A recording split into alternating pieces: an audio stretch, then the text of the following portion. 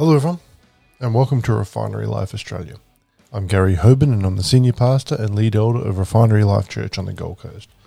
If you're on the Gold Coast, come and join us as we meet together and we share in the Word of our Lord. We meet at 9:30 on Sundays at 222 Turpin Road, Labrador. And more details are available on our website, which is www.refinerylife.org. And today we're continuing our series titled The Doctrine of God. We're going to be talking about the call of God. The text we're concentrating on is 1 Samuel 3:10. It says, "Then the Lord came and stood and called as at the previous times, 'Samuel, Samuel.' And then Samuel answered, 'Speak, for your servant is listening.'" And then the scriptures we'll work through today are 1 Samuel 3, 1 through to 14. And I think we'll read it together. It's an important, powerful piece of scripture. It talks about the prophetic call to Samuel. It says, "Now the boy Samuel was attending to the service of the Lord under the supervision of Eli. The word of the Lord was rare and precious in those days.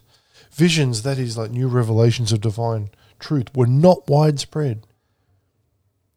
Yet it happened at the time as Eli was lying down in his own place, and his eyesight had begun to grow dim, and he could not see well. And the oil lamp of God had not yet gone out, and Samuel was lying down in the temple of the Lord where the ark of God was. That the Lord called Samuel, and he answered, 'Here I am.'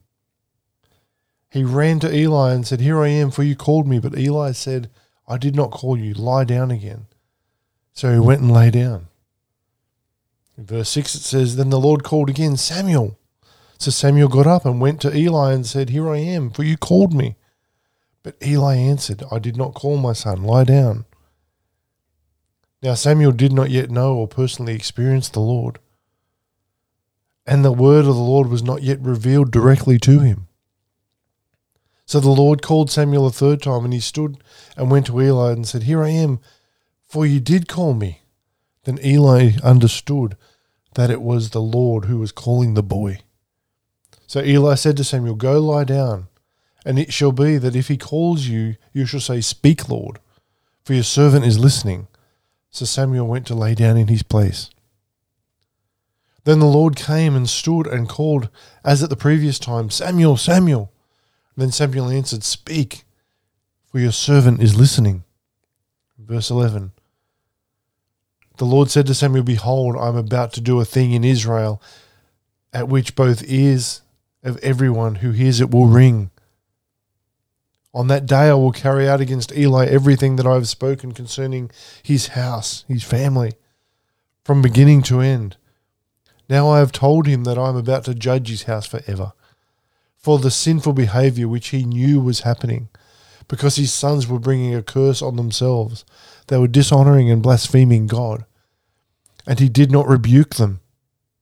Therefore I have sworn to the house of Eli that the sinful behavior of Eli's house shall not be atoned for by sacrifice or offering forever.'" Wow. Can you see yourself in there somewhere, perhaps? Awakened from sleep, the boy Samuel heard someone calling his name. Thinking the aged priest Eli had called, Samuel ran quickly to his bedside, but Eli had not called. After the third time it happened, Eli realized that the voice must have been the voice of the Lord. He told the boy to listen well, and if the voice came again, say, "Speak, for your servant is listening." When the voice came a fourth time, Samuel did as he had been instructed. The message he received from God was not a pleasant one. Eli's blasphemous sons were about to be punished, and so was Eli because he had not restrained them. This ancient story reflects a simpler view than ours when it comes to life. But God still speaks to people. God calls us even now. Let's look at several pointed questions here today. First one is, when does God call? God calls when our hearts are impressionable and tender. This is true at the time of childhood, especially when a child has been nurtured in the things of God. This was true of the boy Samuel, who had never known anything else. This is true in a time of sickness, which teaches us our weaknesses and our dependence on God. It's true in a time of sorrow, for sorrow is one of God's great ministers. And it's true in a time of disappointment and defeat. And God calls when we've reached the end of our rope. And we know we have. It has been truly said, our extremity is God's opportunity. And God calls when we seek his face. The first tenet of biblical religion is that God, not us, took the initiative to bring about our salvation. Yet everywhere the Bible encourages us to approach God, to call on his name and to seek his face. Those who seek God's face will hear God's call in their souls. Daniel 10:12 says, "Then he said to me, 'Do not be afraid, Daniel. For from the first day that you set your heart on understanding this and on humbling yourself before your God, your words were heard, and I have come in response to your words.'" Maybe if you're not hearing from God, you should dwell on that verse for a while. Second question we need to ask ourselves today is, why does God call? God calls to offer salvation for our sins. Our sins. Christians are referred to in the New Testament as the called in Romans 8:28. And we find phrases like the called of Jesus Christ in Romans 2:6. The called according to his purpose in Romans 8:28, and the called to be saints in 1 Corinthians 1:2. The meaning of all this is that God took the initiative in our salvation. We are to call on the name of the Lord because he first called us. And God calls us to judge us. God's call often comes as his response to human wickedness, to announce his judgment. When God called Samuel in the night, he gave him a message of judgment on Eli and his house. Do we think God will be soft and sentimental about our sins, like some doting earthly parent, and fail to judge us because of our sins? It's not so. His judgments are sure. And God calls to humble us to remind us of his sovereignty. The moral foundations of this universe rest on this inflexible fact. A silent power, rigorous and sure, works certain retribution and reward, as the case may be. Let us not think the sovereignty of God will be set aside just because we may not believe in it. There's parts of the Bible you don't believe in, doesn't mean they're going to be set aside. Sin is still sin.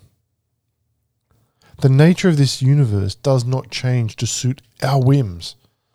God is in charge whether we realize it or not. And things are not slipping out of his hands. And God calls to enlist us in service and to assign us tasks. God commissions certain people to act as his prophets. Certain people, not everyone. But God's call to enlistment does not come only to a high level of the prophets. He also calls ordinary people like you and me into his service to do ordinary tasks and sometimes extraordinary tasks. For God has called us to serve him. If God has assigned you some task, that job may get done without you. But your failure to enlist will spoil his plan for you. For nobody else can do what God has intended for you to do. So the job might get done, but his plan for you will be spoiled. And thirdly, who does God call? God calls nations and leaders of nations. There is no better illustration of the fact of God's sovereign rule in history than references to Cyrus, the king of Persia. In Isaiah 44-45, Israel is in captivity, but their captors, the Babylonians, have fallen before Cyrus and the rising Persian Empire. It is God's purpose, we learn here, that to use Cyrus as an instrument to restore the Jews to their own land. But he even referred to Cyrus as my anointed. And God calls churches to do his will. Acts 13:2 says, while they were serving the Lord and fasting, the Holy Spirit said, "Set apart for me Barnabas and Saul," who was Paul, "for the work to which I have called them." This call came to a church. God calls individuals to do his will. In his call, God's point of contact is always the individual. There is no other door. There's no other way. Nations, parliaments, institutions, and churches are all made up of individuals. If God knocks at their doors, he must knock at the door of individual hearts. When he has something he wants done, he calls an individual. And fourthly, where does God call? God calls us where we are. God called Paul on the road to Damascus as he neared the city. He called Isaiah in the temple as he pondered the nation's sad predicament that was brought on by King Uzziah's death. God calls us in the course of our daily work. He called Amos from following the flock and Elijah from following the plough. And God calls us even when we are trying to run away. Elijah lost heart and left his post of duty, but God found him in a cave on Mount Horeb and asked, "What are you doing here, Elijah?" God called Jonah, who fled from his call, but God's voice found him and brought him back to his task. We may try to hide from God, but we cannot escape him. And what responses does God receive when he calls? Think of yourself in this one. Every person must answer for themselves. The first one is we may ignore his call. Through conscience, God's call is constantly breaking in, calling us to follow him, to serve him, to honour him, to worship him. And we so often ignore him. We may reject his call. Some do so deliberately, stubbornly. Others do so painfully and sorrowfully. But the result is the same.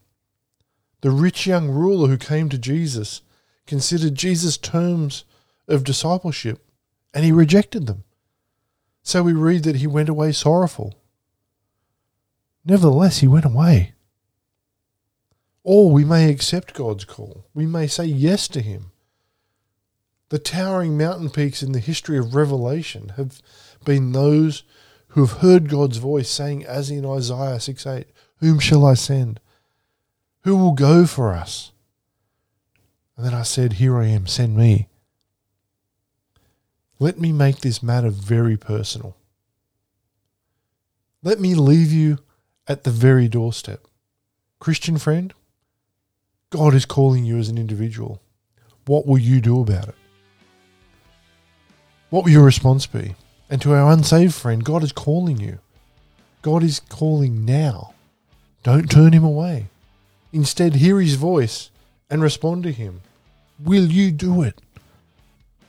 And I want to encourage you, as I do every week, to be diligent with your Bible study time, because God is a redeemer. He's got so much more for us that we can get from going to church once or twice a week. When you spend time with him, your life will change in amazing ways, because he is a redeemer. There's nothing that's too hard for him, and he can make you whole, spirit, soul, and body, if you will let him. And you're important to God, you know that already, but you're also important to us at the Refinery. When it comes to prayer, we believe that God wants to meet your needs and reveal his promises directly to you. So whatever you're concerned about and need prayer for, we want to be here for you. Even if you just want to say hi, you can contact us on www.refinerylife.org or via any of our social media channels. And until next time, stay in the blessings.